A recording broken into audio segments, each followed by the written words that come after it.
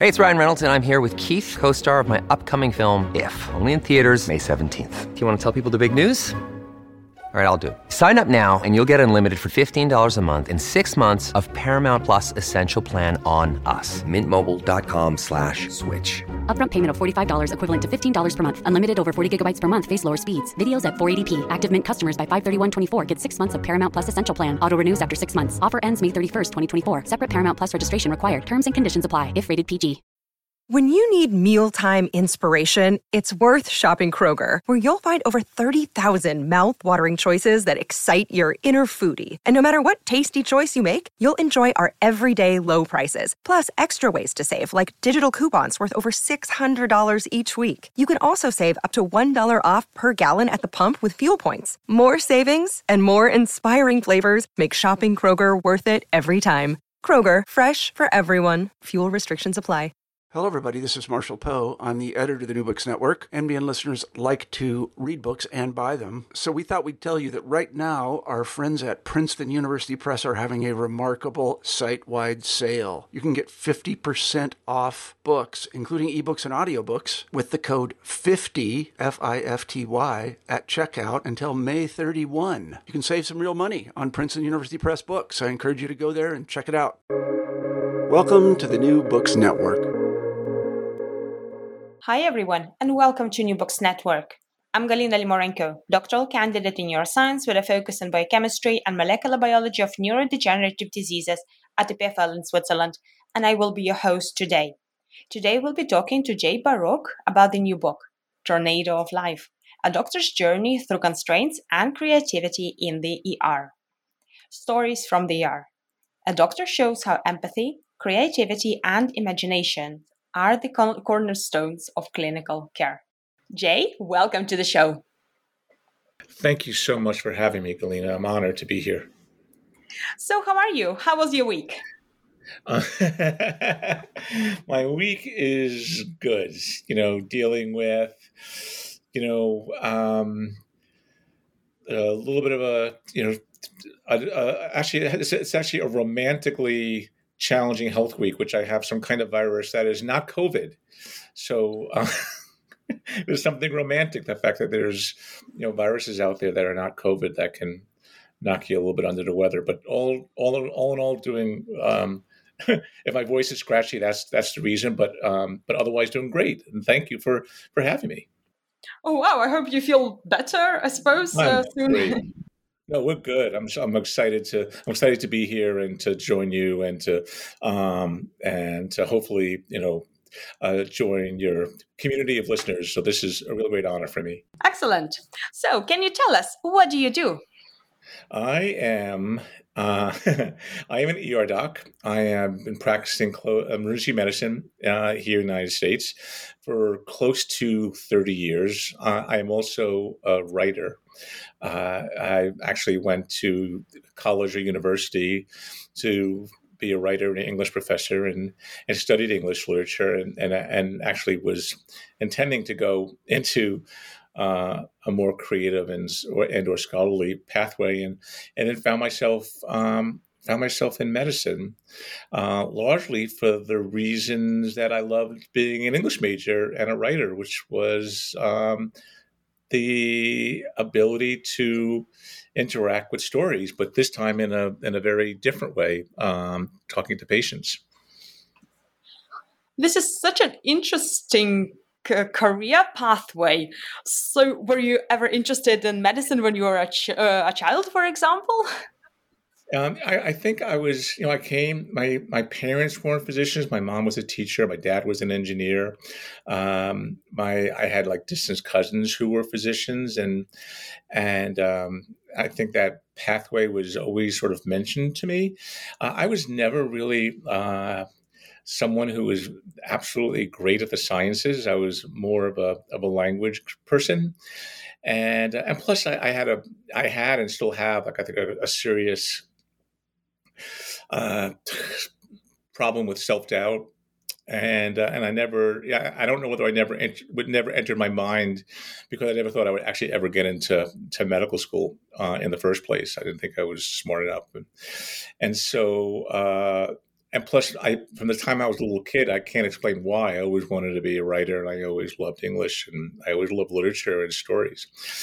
And what ended up happening was in my university, just as a fluke, I happened to sort of think about it a little bit, and I happened to just have an impromptu discussion with a professor. Said, well, why don't you just take a course? And I took a course and found I was interested in it and liked it. But then more importantly, I took one class that involved going into a local hospital.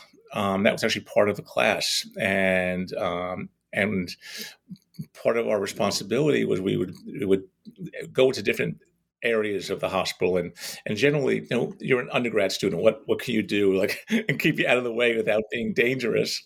And involved talking with patients, and I would work with a chaplain, and one particular group that I really found myself fascinated with was actually on the oncology ward, and people wanted to tell their stories, and what I found really interesting, Galina, at that time was while in class, I was talking about stories on a sort of a very high level, a very esoteric level.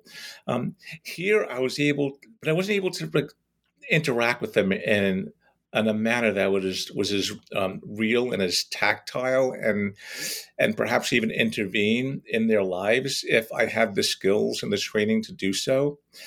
And I really found myself captivated by medicine, by the stories of patients and the experiences they were going through, and their need to tell their stories, and the fact that I didn't think I was going to be the next Nobel Prize winner. I wasn't going to be a great scientist. I didn't think I was going to be the next, great diagnostician. But I thought I was able to get at something, perhaps from my training, and the way my mind was bent, and my love for stories, and how I think about how we try to capture experiences. And it really wasn't until later on that I found that I saw a pattern in my career where I think I was trying to all along try to combine the two, which whether I've done it successfully or not is up for debate. But I've been trying to merge those two paths ever since, and that's been going on, and that's been a project that's taken me 30 years. And these two of your passions are beautifully brought together in your latest book, The Tornado of Life, A Doctor's Journey Through Constraints and Creativity in the ER. So how did you come to writing it? Almost all my writing, Galina, comes from a place of emotional discomfort. I wrote 2 books before this that were fiction, short fiction, and those stories, came out of, again, these trying to figure things out on the page. I mean, as someone who thinks, I think differently when I write, and I feel like there were so many things that were troubling me when I come back from the hospital. And I'd be figuring it out on the page, and it wasn't meant to be written, to be seen, to be put into a story or an essay or anything like that. It was really for me to sort of figure it out, and to play with possibilities, and to actually sort of track my own thinking process. And I find that putting words to the page is really something really interesting happens, because it's such a granular experience. It's a construction that you find yourself taking detours, and certain things trigger certain other things, and you find yourself in these unexpected places that are absolutely wonderful, and unexpected, that wouldn't have happened, at least for me, if I was just thinking. Okay, I'm going to think about this. You get very particular, get granular. You see, and I don't know whether I can say this on the podcast, but you can also identify where you're bullshitting yourself, right? When you're letting yourself off the hook, when you're being too easy on yourself, you're saying, no, that's not really what you were thinking. You were thinking this, and you can go into those places. You can go into those layers. You can get deeper. And so what happened, with this book is, it's a book of nonfiction essays. It are really all end products of those struggles. And what drove me essentially to actually eventually put this book together was that there's a public appetite for what emergency medicine is that sort of centers around sort of this high drama and the blood and oftentimes that's like the easy stuff because the problem is pretty much well defined and oftentimes the responses are somewhat algorithmic, but the parts that were so hard that would keep me up at night, that would make me rack my brains, that we wouldn't talk about, but maybe we'd talk about in private amongst ourselves, were these things that were harder to grasp, that were harder to put into words. And it really had to do with dealing with patient stories that were difficult, that were rich with uncertainty and with ambiguity, with lives in crisis. And it's not just sort of the body that has gone awry, but also like the social conditions of these lives, of the lives you're living, the socioeconomic issues, their mental health struggles, substance use struggles, just issues of just bad luck, making bad choices, and how we respond to, like, how we listen, and then how do we respond to that, and how do we respond to those situations where perhaps we don't have an answer for, and how do we respond to those situations where if we solve one problem, sometimes we're creating other problems. And I wanted to like tackle those issues, which is essentially it had nothing to do with medicine per se, but everything to do with how humans interact. Like, how do we tell challenging stories to each other? And how do we understand one another? Is that why your book is called as it is, Tornado of Life? The Tornado of Life actually came from a particular experience with this happened many years ago, a woman who was going through just a series of just bad life events. Some that was of her doing, some that was not of her doing. But essentially, it was like some of us are lucky enough to have, a safety net to fall on, and her life, she had no safety net, and she started off as being sort of very, quote unquote, someone who might be labeled as sort of a difficult patient, and I always feel like patients who are quote unquote labeled as difficult, oftentimes they themselves are not difficult, but their stories are difficult. But she was a little bit of a mixture of both, and I couldn't get her to talk. Like, she was screaming and yelling for attention, and then I couldn't get her to talk, and I was chatting with her and trying to sort of just not fill the space, and then she started to talk, and she said, she described her series of experiences of one bad thing happening after another bad thing happening after another bad thing. She surprised me with this just beautiful, beautiful statement that was so profound and so poignant and so heartbreaking. She looked at me and she goes, "I'm stuck in the tornado of life." And it was so stunning. And it stopped me, and it was a moment of sort of real connection. And when you think about like what we do as, how do we take our academic, those of us who are in the world of academia, in our hallowed halls, and how do we take these larger discussions, these big ideas that we're thinking about, or that we learn, and apply them, on the ground, and as an ER doc, I try to test everything that I do, or all the things I learn, in saying, like, how does it work in real life, and how can I use this? And, there's a sociologist by the name of Arthur Frank who wrote a book in which he describes three, illness narratives. Like they're not discrete. They're three different things, but they're three different narrative sort of approaches or way to frame narrative frames that are brilliant, and they overlap. It's not like you go from one to another, but there's some overlap to them. But I felt like it was so important because I found that his framing at that moment was so applicable to this particular moment and how to understand it and how to respond to it. So he framed these as sort of the restitution narrative, the quest narrative, and the chaos narrative, and she fit into this chaos narrative. And let me explain what they are for your listeners, because I think it's important. And believe me, I am doing a total disservice to Arthur Frank's scholarly work. But this is for the sake of our discussion and for my smallish brain, this is how I've captured it.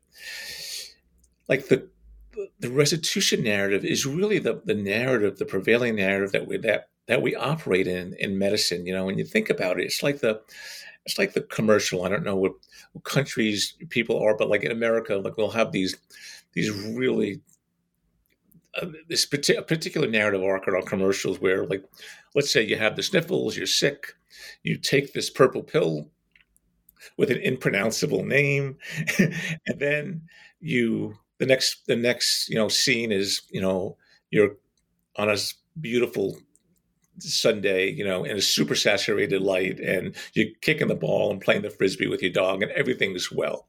So you were well, you were sick, you took this pill, and you returned back to the kingdom of the well, like you returned back to who you were before. The quest narrative, and you think about it, like that's how we operate. In medicine, it's like we want people to return them back to who they were. That is the more comfortable narrative that we operate. The next narrative he talked about, which is like this quest narrative, which borrows from the work of Joseph Campbell, which is, you're well, and then you get pushed off in this land of the ill, and Arthur Frank was a cancer survivor, and he writes about this in his book, so I'm not disclosing any private information. He writes openly about this book, and beautifully so. And then you get initiated into this world, you get tested in this world. And if you're lucky and if you're fortunate, you get to come back, but you're not the same person you were like when you left. Like you're changed a little bit by the experience, or a lot by the experience. And you might have experienced things that perhaps you can't even talk about to the people who are closest to you, And the last part is the chaos narrative. And, the chaos narrative are those experiences that oftentimes are just so hard to put into words, and often they're built on this idea of devastation. Like there's a hole HOLE in the telling. And this happened, and this happened, and then. And the problem with chaos narratives is they can be really frustrating to listen to, especially in a medical context, because there's no answer for them. And one of the biggest mistakes we can make as clinicians, and I think just as any listeners, as human to human, is try to take someone's really complex, disordered, frenzied experiences and then try to make them neat and put them into a different type of story. And sometimes the worst thing we can do for people in this situation is say, oh, things are going to get better, when we don't know that for a fact. It doesn't honor their experience. So how it worked in this case is that, the response to people with chaos narratives is to recognize you're listening to a chaos narrative, which then gives you permission to just listen and give them space. And so that's what I did, and and and sometimes not forcing people into forcing her into a restitution narrative would have been a disaster. Because I'd be saying this, we're going to get you back into something, and I can return you back to an earlier life when I don't even know whether she even knows what that life is. And it makes so many presumptions that doesn't really honor her experience that she's going through. And so that's why that's why those narratives are important. I think in understanding how we're listening to patients and how we listen to each other. And that's where the tornado of life came from, because it was a really just a fantastic moment, a powerful moment for me when I realized that there are certain tools that we can borrow from other fields and take into our own experiences. And we should be giving ourselves permission to do that. These are such profound insights. So I was wondering if you could maybe describe to us, how does ER really look like for you, for example, on a daily basis, and where you can apply these in your work? I know your listeners are all over the world. At least in my ER, I work in a level 1 trauma center. So it's a regional referral center with 100 beds, big ER, big modern ER, big modern place. We see very, very sick people. We see a lot of patients who just can't get care anywhere else, or can't get timely care elsewhere, or don't have insurance. We see all kinds of problems. We see problems from strokes and heart attacks and terrible traumas, and people who are acutely ill and terrible infections. We, like so many other ERs and hospitals in the world, had our COVID moments as well. We had a very high COVID rate. At one point, Rhode Island was one of the highest per capita in the world, and so we had our COVID moments and trying to respond to that, and so there were certain elements built into that structure of my practice, which actually applies to I feel emergency medicine almost everywhere, if not medicine as a whole, which is we have a lack of time with patients. Not as much time as we would want. We have patients coming in with a multitude of medical and social problems, many of which are, there's sometimes 3 or 4 problems. It might be I have abdominal pain, but then you talk to them and they might end up having problems with housing or food, or they can't afford their medications, or there might be interpersonal violence issues. There's always these layers and layers and layers of issues that happen. There are expectations to move people through the emergency department because we have long waits, like a lot of emergency departments do, especially now when so many ERs have, so many hospitals have lost staff, nursing and ancillary staff, and oftentimes physicians. And so there are certain pressures and constraints to doing what we're doing, and trying to sort of uphold what I think is the mission that drew so many of us into emergency medicine. It definitely drew me into emergency medicine, which was and is the social justice mission. We so many of my colleagues and myself we're so consider ourselves fortunate to be able to care for people who perhaps can't get care elsewhere, and to do that work is really meaningful, and it makes these challenges a little easier because there is a deeper moral purpose to what we're doing. So your second question, after this long prelude, how does this other side of my work reveal itself in my daily work in the emergency department? And it's every day. and that's with every patient practically. And that's largely what my book Tornado of Life is about, because what I don't understand, Galina, that is that a medicine is very much an evidence based. It's a science, right? Or it claims to be a science, which privileges evidence, like scientific evidence, and we try to take these complex problems and make them simple and find an answer. But what I deal with on a regular basis are people, and humans are very complicated.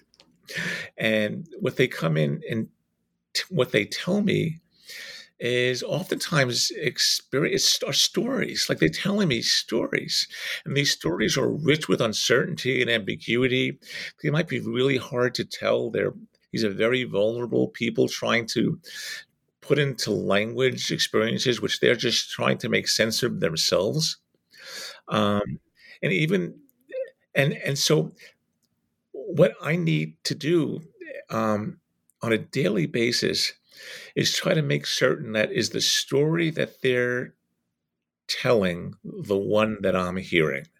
And the two are not necessarily always the same, because at the core of what I do in the emergency department, and this is something that I sort of was playing with, an idea that I've been exploring for years and years and years, was that essentially at the essence of what emergency medicine are really pressured storytellers telling stories to pressured story listeners, and we have to get somehow to the heart of a patient's story in a limited amount of time, while we're constantly being interrupted, while we're managing like 15, 20 other patients.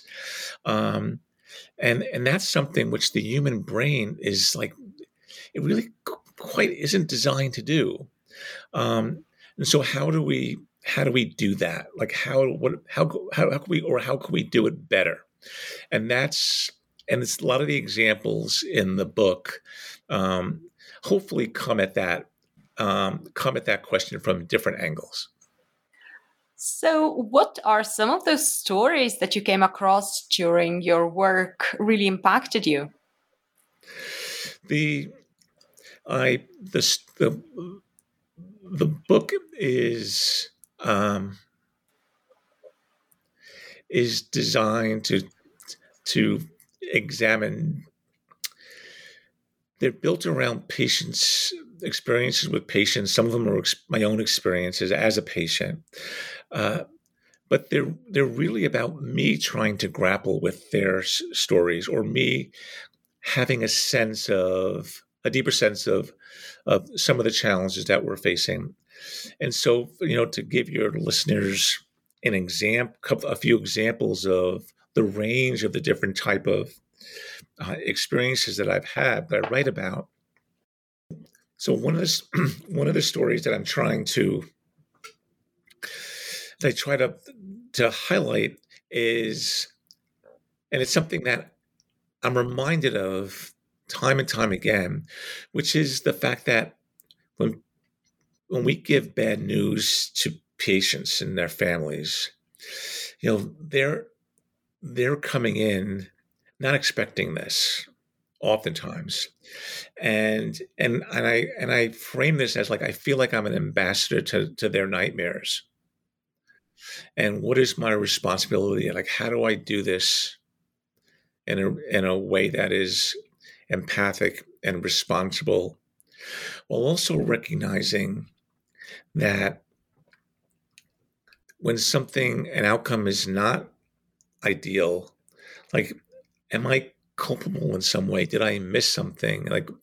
Sometimes you're even if you know that with 99.9% certainty the patient was going to die, or they came in in cardiac arrest, if you care enough, there's no way you can question yourself and saying, could I have done something else? Could I have done something different? While also sharing this news with them.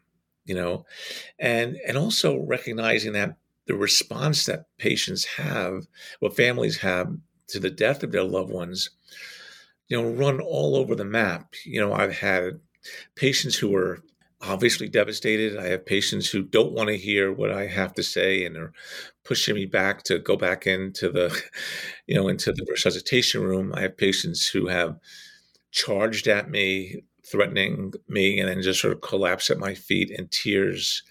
I've had patients who are like, good for him. He just stuck us with a bill. And then there were patients, families who were, unfortunately were waiting for this news. They knew things were going well. And it was not a matter of what, it was a matter of when. And how do you capture that experience? And I wrote about that experience, and then I compared that with some of the experiences of during COVID, when we had to have these conversations, not face to face, but over the phone. When we did not have this, we're not even sharing the same physical space, and which was a real, I think, change for many of us who, we were taught not to try to have these conversations face to face and not to have it by phone. And, a lot of rules went out the window as we adapted to the many changes that happened during the pandemic. And I felt like, not only was I taking them to this nightmarish island, but at least on the phone, like I also felt like I was leaving them there. Like I when I give them the news in person, I can, you can stay there with them. You have the social worker with you. You're staying there with them. As they absorb this life-shaking news and this shocking news.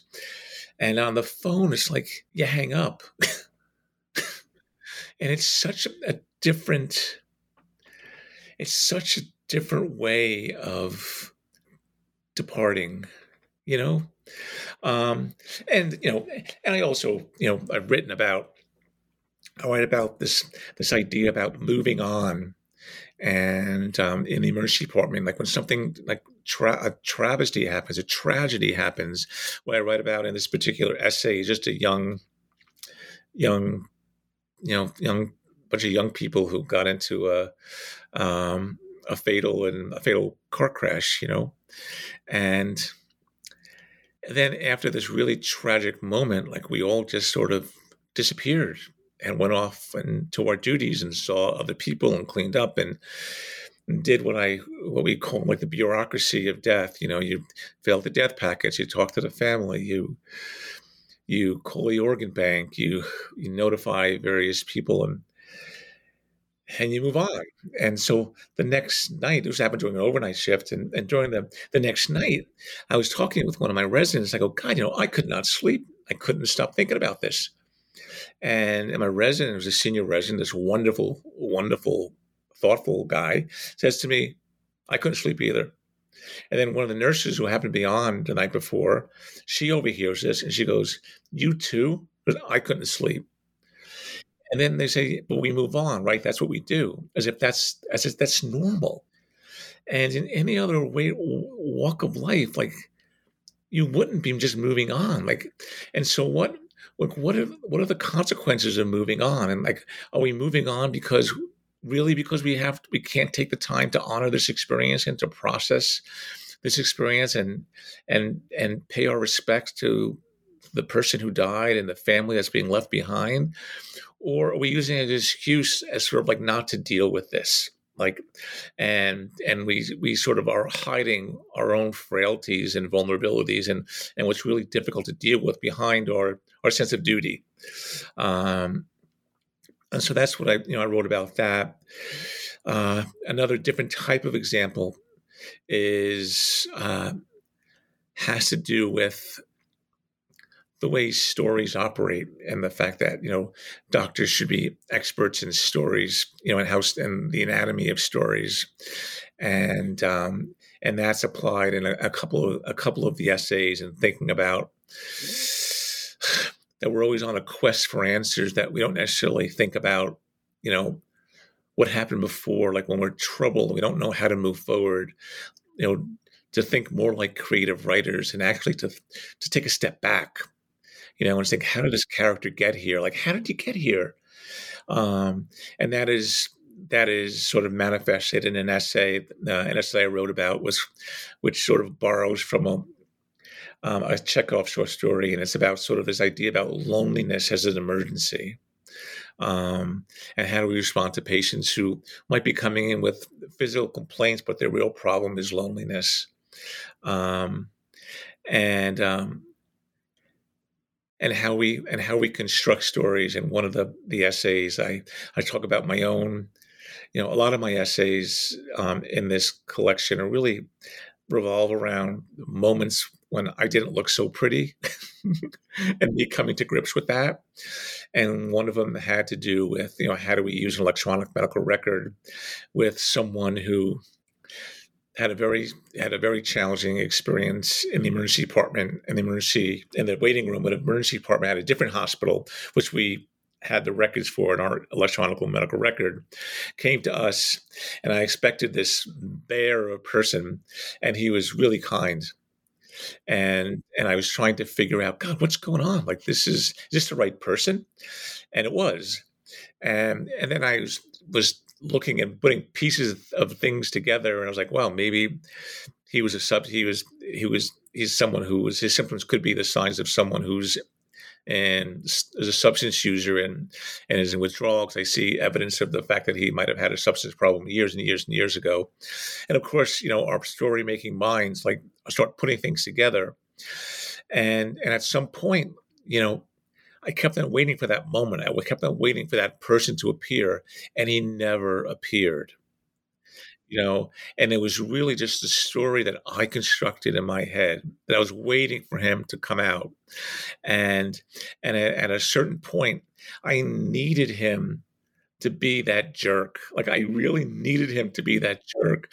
Get anything just to let me off the hook because of the biases I had and the way I was constructing his narrative, which was nothing even close to his experience when I ended up talking to him. But I felt comfortable talking to him about what happened at the other hospital.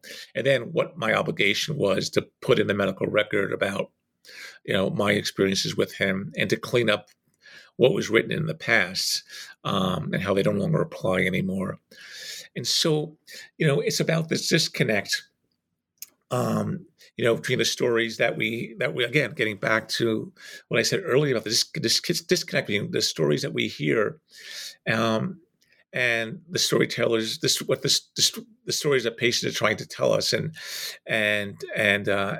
how we straddle that distance.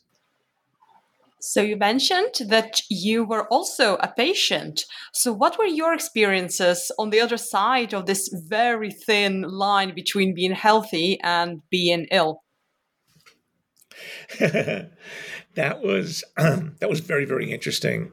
And I have to tell you, Galina, the hardest part of that experience was the very thing that you just said, which is what everyone said, which is like, it's not like I wanted permission just to be a patient and not a doctor who was a patient, because the doctors, in one of the essays, I start with the being rounded on by a cardiothoracic surgery team, because I was many years ago, I went from being very well and being young for my age to being older for my age suddenly. And I described like I was collecting medical problems like loose coins, and I ended up having a pneumonia and atrial fibrillation, which is an irregular heart rate. And I needed a new heart, and I needed to have a heart valve repaired. My mitral valve needed to be repaired or replaced. And this team of young doctors is looking at me, and it's like, it must be really hard being on the other side, and there were certain things that were implied in that. Like, one was like they were waiting to hear like something like some bad habits that I had so they can ward off the evil spirits that this wasn't going to happen to them. Like, was I a smoker? Was I out of shape? No, I mean, I was running, I was working out, I was eating okay. I was like, I was even flossing semi-regularly. I was taking such good care of myself, other than just being an ER doc and working, crazy hours. But that was the one thing that probably was bad for me, and working when I was sick and all that 9 yards. But they wanted like a cautionary tale. And then they wanted me to sort of share these ideas that this is what I learned and this is what's going to make me a better doctor as a result. Like that classic narrative. Like you want this neat narrative. And I got to tell you, like, I was so resisting that narrative.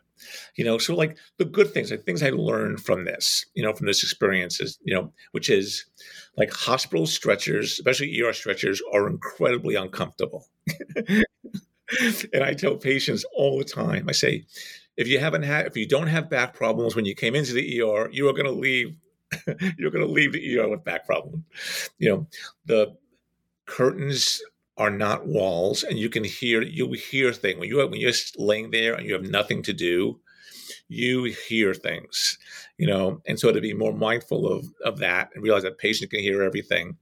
I was also became very sensitive with the experience of waiting, and not just the experience of time, but just the anxiety and the fear of what patients and families go through when they're waiting.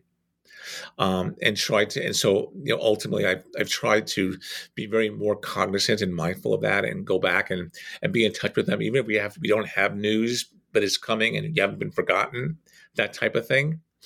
And then because, especially here in the U.S., our healthcare system is such a disaster, that sometimes as awful as a patient's experience might be with illness, or oftentimes dealing with our healthcare system while sick is even worse, And so I try to, at my best, we try to plug people into like as many services or get consultants involved or try to talk to people so they don't have to help them along with that. Because oftentimes they're just making tons of phone calls. Well, all they really should be doing is sleeping. Or arranging help for them to get their medications paid for, that sort of thing. And lastly, one thing I learned is that when you're a doctor and you're my patient, I make you get into a gown because there's something about shedding. Because I am so guilty of this. Is that like I wouldn't get into a gown, and it's because like I'm not a patient, like I'm a doctor. I don't get sick. Right. And so, when I learned at that time, because often, the reason why I got into that trouble in the first place is that people would tell me, they would say, you should go see a doctor, you should do this and do that. And I would have 1,000 excuses, 1,000 rationalizations for how I'm feeling. And of course, I probably, if I paid more attention, if I didn't blow things off, if I didn't rationalize things, if I didn't think I was such a smart guy, I might not have landed in the situation that I did. So I tell doctors, I go, you need to change into a gown. And they laugh at me. I go, no, I'm dead serious. I go, because there's something about changing out of your scrubs or changing out of your tie and shirt or dress or suit or whatever into a gown and accepting your role as a patient. And part of that is accepting and honoring the vulnerability of being a patient, And then the part that I'm not so proud of that I learned from being a patient is that I really became more intolerant of patients who were rude or families that were rude or had unreasonable expectations or wanted work notes for like mundane things that, when oftentimes like people caring for them were much sicker and we were working at, overnight shifts. I became cognizant of justice issues when it came to like our responsibility for our illness, meaning that, I had one night in particular where I was caring for someone with alcohol use disorder who was very intoxicated, who fell down some stairs at like 3 a.m, and he's yelling and screaming. And at the same time, like I'm caring for like this young mother with ovarian cancer, and dealing with someone who's being somewhat challenging and saying, listen, you got yourself in this situation, while also caring for someone who's, having a devastating, tragic disease for no fault of her own. And I know this is wrong. I know this is like when you go back to look at causation, it's going to be a very challenging thing. And this is a very tricky moral place to be at. But I write about some of those issues and those challenges of like being honest about how we deal with how we respond to patients, because it does, having our own temperature or emotional temperature, being able to reflect on our own moral temperature, in the end, I think allows us to take better care of all patients. You have a very rare superpower of being so observant and being empathic with your patients. So I was wondering, how do you keep a track of your own mental health, and how do you sort of keep yourself at that level where you can function well?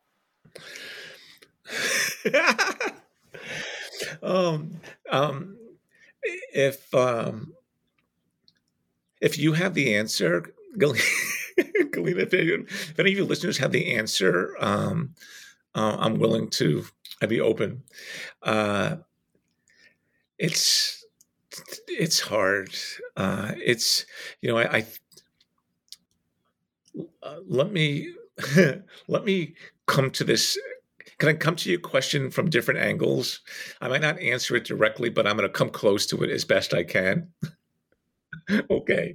So this is what we're going to do. So one is, I think you need a sense of humor, first off, because I think first of all, a sense of humor, I think with patients is really important, because I think it's something, it doesn't work for all patients. I find that it works when you choose the right moment. It's a very human thing to share, right? And I love this idea about the writer George Saunders wrote in an essay about, he describes humor as like a mode of sort of rapid truthing. You get to the truth more quickly than we would otherwise be able to do, and it's a shared thing. And when we respond to someone else's humor or attempts at humor, hopefully they're good attempts at humor. It's a sense of like opening yourself up a little bit, and also a recognition of our shared humanity and our shared vulnerability. And there's also a sense of, God, this is a crazy world we live in, So I feel like you need a sense of humor. I also feel like you need a little bit of a taste for the absurd, and recognizing like there's, especially in the United States, our healthcare system, there's such an absurdity of like how it operates and what it values and what it says it's trying to do and what it's able to do. And then on a more sort of personal level, as far as my own processing of these experiences, I'd be lying if I didn't say that writing plays a huge part of that. I didn't think so. If you asked me this question 10 years ago, I used to go to places to give talks, and I would get these questions from students, and I would go, no, I don't think there's any relationship between the two. And I think I'm totally lying. Because there's something that happens when you get the chance to offload what's in your head or in your heart, or the troubles that you're grappling with on a page. Like you externalize it in a way that you get it like away and off. And I think two things happen when you do that. One is it in itself isn't, an authentic experience to try to come to grips with some challenging experiences and to be very open and honest with feelings, experiences, thoughts that perhaps you're not proud of sharing, but they're for you. They're for you. They're for you only. And it's nice to sort of not just to get that out, but then to try to play with that and understand it. And why do I feel that way? And this didn't happen, but what if I did happen? Or, oh God, this is what I wanted to say. This is this patient. This is what I didn't say. But what if I did? And just to get that out. So one is just sort of getting it out and having something to objective to see yourself out there and to see it and to play with it, and then to really interrogate it in a way that is meaningful for you. And this is not meant for anything. This is meant for just you, for me. And then what also happens is I think it leaves space to be filled up again, with these other experiences. And I also find that by working, and this is and everything I'm telling you, Galina, believe me, is nothing. This is not rocket science. I'm not bringing anything that's wildly original. I'm just cultivating, I think, what a lot of other smart people have already said in different ways, and my own processing of that is that, stories sometimes operate as sort of like simulations for our lives, and I find that when I go through these experiences and I get them out, invariably I have other experiences that are similar to that, or that remind me of that. And I've already thought about this. I've seen myself in these experiences in an intimate way on the page, and it actually prepares me and allows me to handle these other experiences better or different, or at least recognize my own emotional response and to not go there, or I have a ready prepared defense mechanism, or I have language that I would like to use instead of perhaps a more loaded language that I really want to say. And that comes up time and time again. So it's both good for me, and I think it's also good for patients. Then the writer in me, I have to tell you that I love writing, and it's really hard for me. Like I rewrite endlessly. Like I don't think I think I'm a good writer. I don't think I'm a great writer. I think I'm a pretty tenacious rewriter. Like I'll rewrite things 15, 20 times to make sure I get it right. And, the editors who have worked with me have oftentimes like lamented that. But like I'm constantly trying to rewrite, trying to get it exactly what I'm trying to say. Because, building sentences, it's like I feel like there's a constructive element, there's a creative element to doing what we're doing. And part of that is trying to like, am I being honest? Am I being truthful? Can I say what I'm saying in the least amount of words so I'm not taking the reader's time? Can I be funny? Can I engage? And am I doing this in a way that is, I think, authentic and honest and interesting? And so all this, I think, bleeds into the mental health piece. I mean,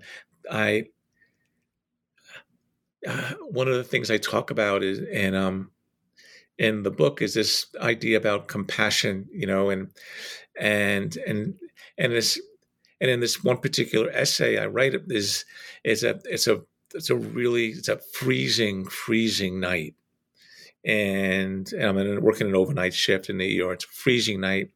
We have like boarding patients. We have most of our beds are full of people who are already admitted upstairs, but there are no beds in the hospital, so they're staying in the ER. And we have a busy waiting room of people waiting to go back. And we don't have a lot of beds to work with. And I'm trying to see people, all of us are trying to get people who we can get through.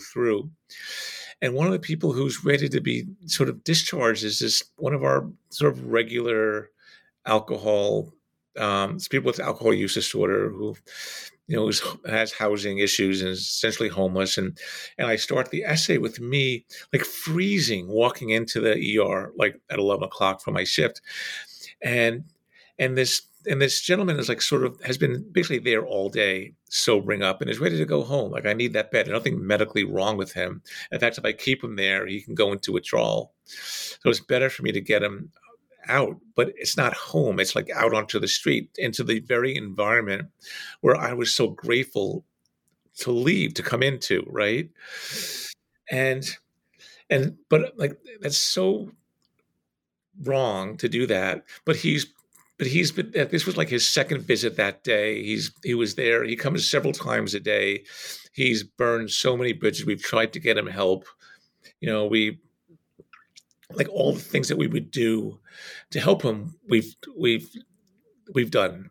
And I'm not helping him with his and with his primary problem, with his alcohol use disorder, which he doesn't want help for. And I have all these people. I have 30 people or so in the waiting room who might have serious medical problems. So it's them. I have those people who I don't know, I'm trying to know, who could use his bed too. And so what does compassion look like in that situation, right? Is compassion letting this homeless gentleman who has an alcohol use disorder stay in the ER overnight and sleep, and perhaps have to give him a sedating medication because he'll go into withdrawal, which might end up forcing him to stay in the ER longer, or does compassion mean having compassion for the people waiting in the waiting room and trying to get somebody else back into that bed? And we don't really talk about compassion as like a zero-sum game.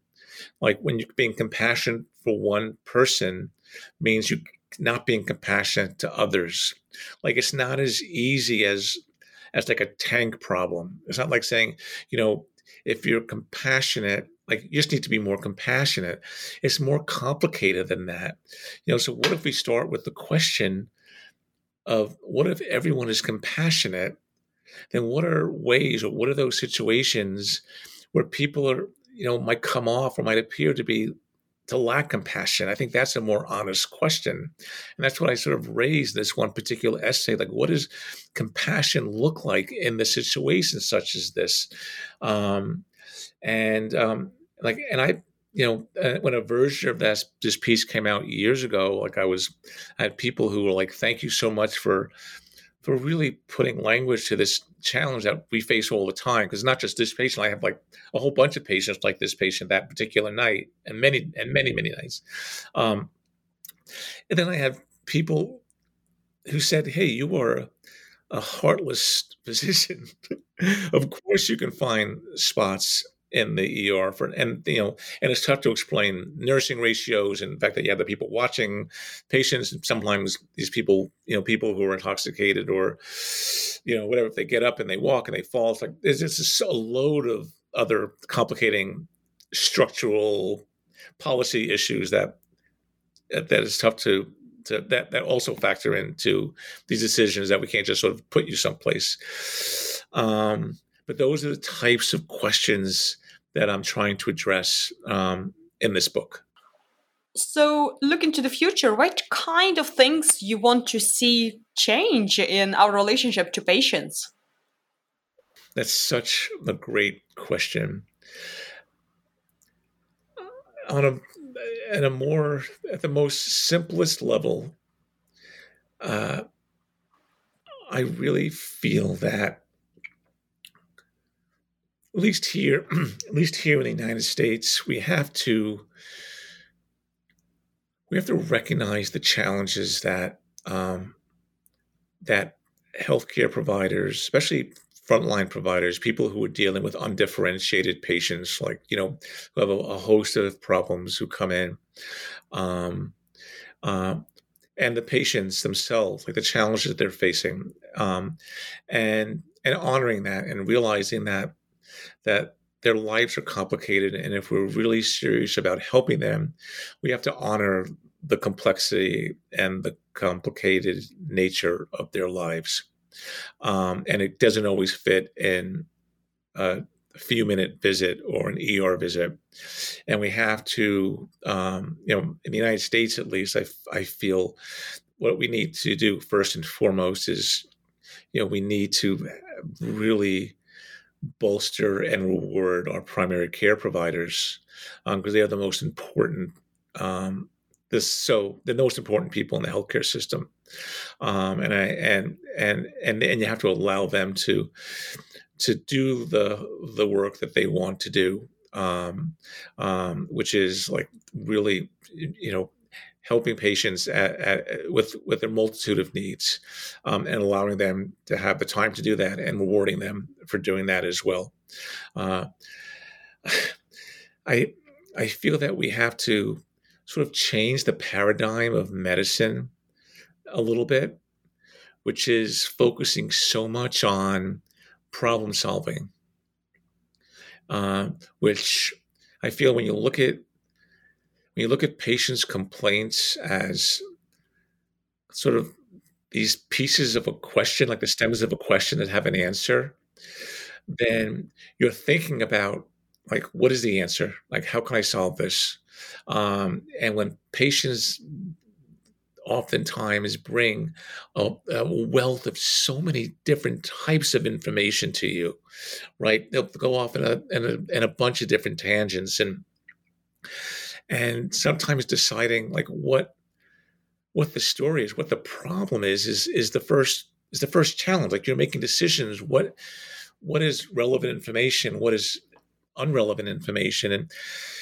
And allowing physicians and to be open about what they don't know, and to value uncertainty in our clinical encounters, and to train our trainees to realize that there are certain times that the most important thing that you can do with patients and listening to patients is not just valuing their story, but actually taking a step back and saying, before I'm jumping to answer them, should I first be thinking about what are the questions I should be asking? Like, am I asking the right questions? And to be curious about that. And medicine being bold and saying, we're going to teach you that sometimes what's as important as knowing things is not knowing things, and using your uncertainty as an ally to say, I don't know what's going on here. And instead of saying, okay, I'm going to create false certainty, which patients and families look through when we just slap a diagnosis on them, is to say, how do I use this to ask better questions? And how do I recognize that feeling in myself? And also just realizing that, like, valuing the anatomy of stories, and realizing that, that what patients bring to us is not just a set of problems, but they bring a past with them. They bring with them hopes of their future and what their lives, what they hope their lives would be, or what their arc of their lives would be, and honoring that and respecting that. And that, like, let's say a pinky injury, a broken pinky might be one thing to a construction worker who's just going to tape it up and perhaps does heavy lifting. And it might be very different to someone, let's say, who's a musician who needs that pinky for their livelihood in a different way, and being open to that. And also for us to be comfortable, getting back to your question about mental health and processing, is, giving permission to clinicians to be vulnerable, and also allowing that vulnerability to identify the vulnerability in our patients. That oftentimes when they come to us, like, what is another story and another patient in my day is oftentimes the highlight of a patient's, is a narrative event in their life. They made a decision to come to the ER, and really framing that, as like, this is something important. And if I'm not finding out what's so important about this, I got to think differently about this. And And ultimately, you know, medicine prioritizes technology. We're so focused on like the latest technology, the latest toy. But we can't forget that like the latest technology means absolutely nothing if we get the patient's story wrong. And so the patient's story is first and primary, and we have to return back to that. Well, this has been a really insightful discussion. So I suppose I have more technical question. So how does it work with coffee in the ER? Do you have like a bottomless buckets, or how does it work with a fuel? That's a very, very good question because of very various different sort of regulations. Like sometimes we're not supposed to have coffee and food in the ER, though we all generally will have it in a certain place. We'll have it hidden somewhere out of patient, because it's not supposed to have any food or drink in patient care areas. So there's certain areas where you can't have your coffee. And what's most challenging, which is oftentimes not spoken about as often, if at all, is how the pandemic has changed coffee drinking habits, at least for me. Because when you're drinking coffee, and you have like a couple of levels of masks on, if you have an N95 mask and then you have like a surgical mask on top of that to protect your N95 mask, and you have a face shield, if you try drinking coffee, you spill on your face shield.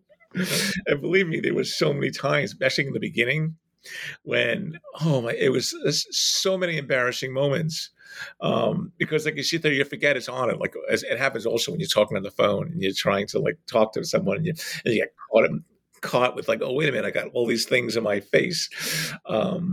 So we'll just call it an evolving skill. And I am totally astounded by my colleagues who actually don't drink coffee and don't, I've gotten much better at my coffee consumption.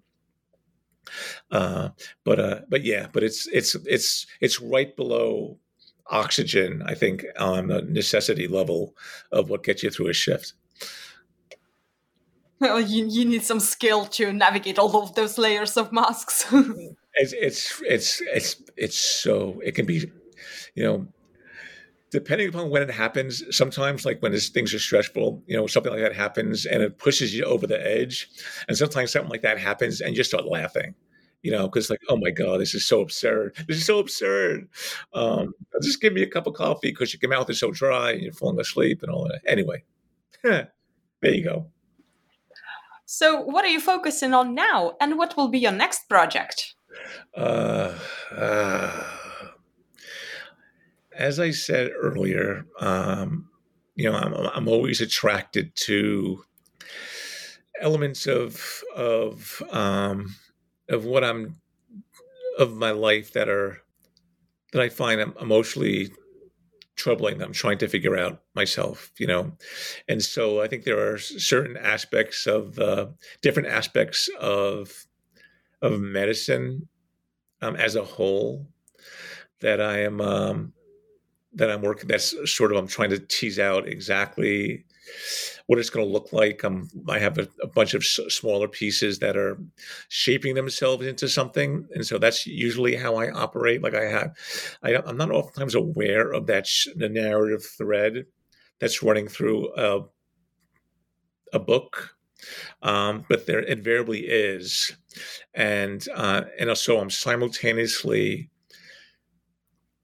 writing towards it, like towards that one line, while also trying to take a step back and figure out what that line is. So I have a nonfiction book that I'm currently working on, and I also have a novel that I'm also trying to piece together, and that's in sort of beginning phases, but moving slowly but inexorably forward or backward, who knows.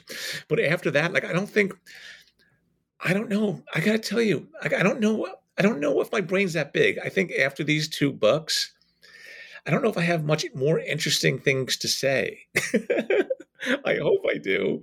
But I sat there and I always go, you know what? I had this book that I did, Tornado of Life, that I wanted to, I knew it was going to be something, and it was going to be framed around this, and it cohered wonderfully. It came together wonderfully. I had an editor who was really, Bob Pryor, who was just so open to how the book was going to be shaped, because I didn't want to just write about experiences. I wanted to take the reader into an experience and for them to experience the sort of a little bit of the destabilization and the uncertainty that we all feel. So hopefully it's not just the content, but the context. And the book is designed and structured in a very purposeful way. And I'm very grateful that MIT Press and my editor was really open to allowing us to take those chances, because it's not written like a lot of other doctor books. And then I have this other nonfiction book that I have in my head, and this novel, and I like beyond those, like I that might be it. Like I don't know. I hope it's not. But unless I'm driven to write, like I feel like I have something new to say. Oftentimes I let a lot of other smart people in the world take on the other things that perhaps I would like to tackle, but I'm not smart enough, or I don't think I can bring something new to it in a particular way. So to be continued. I hope at some point in the future allows me to have another conversation with you, Galina. Oh gosh, you're way too humble. I'm really hoping that's not going to be the last ones that you're going to write. Well, we'll see. I'm working. I'm doing my best to keep going. And what's the best way for our listeners to find more information about your work and also your book? So you can go onto my website, which is jaybaruch.com, which is JAY, B as in boy, ARUCH.com, which actually has a link to pre-order for my book, which is, it has it's published by MIT Press, but it's distributed through Penguin Random House, and it has their site on my website. It's also available through Amazon. It'll be available through also independent booksellers, and I hope listeners will support our local booksellers. And I can be reached at on Twitter. It's at letter J, just the letter J, Baruch, BARUCH MD. And those are probably the two best places. I'm also you can find me on LinkedIn as well. Excellent. Well, thank you so much for joining me today. I am so honored to be here with you. I so enjoyed this, and I wish you my best and your listeners my best, and I want everyone to have a happy and a healthy summer.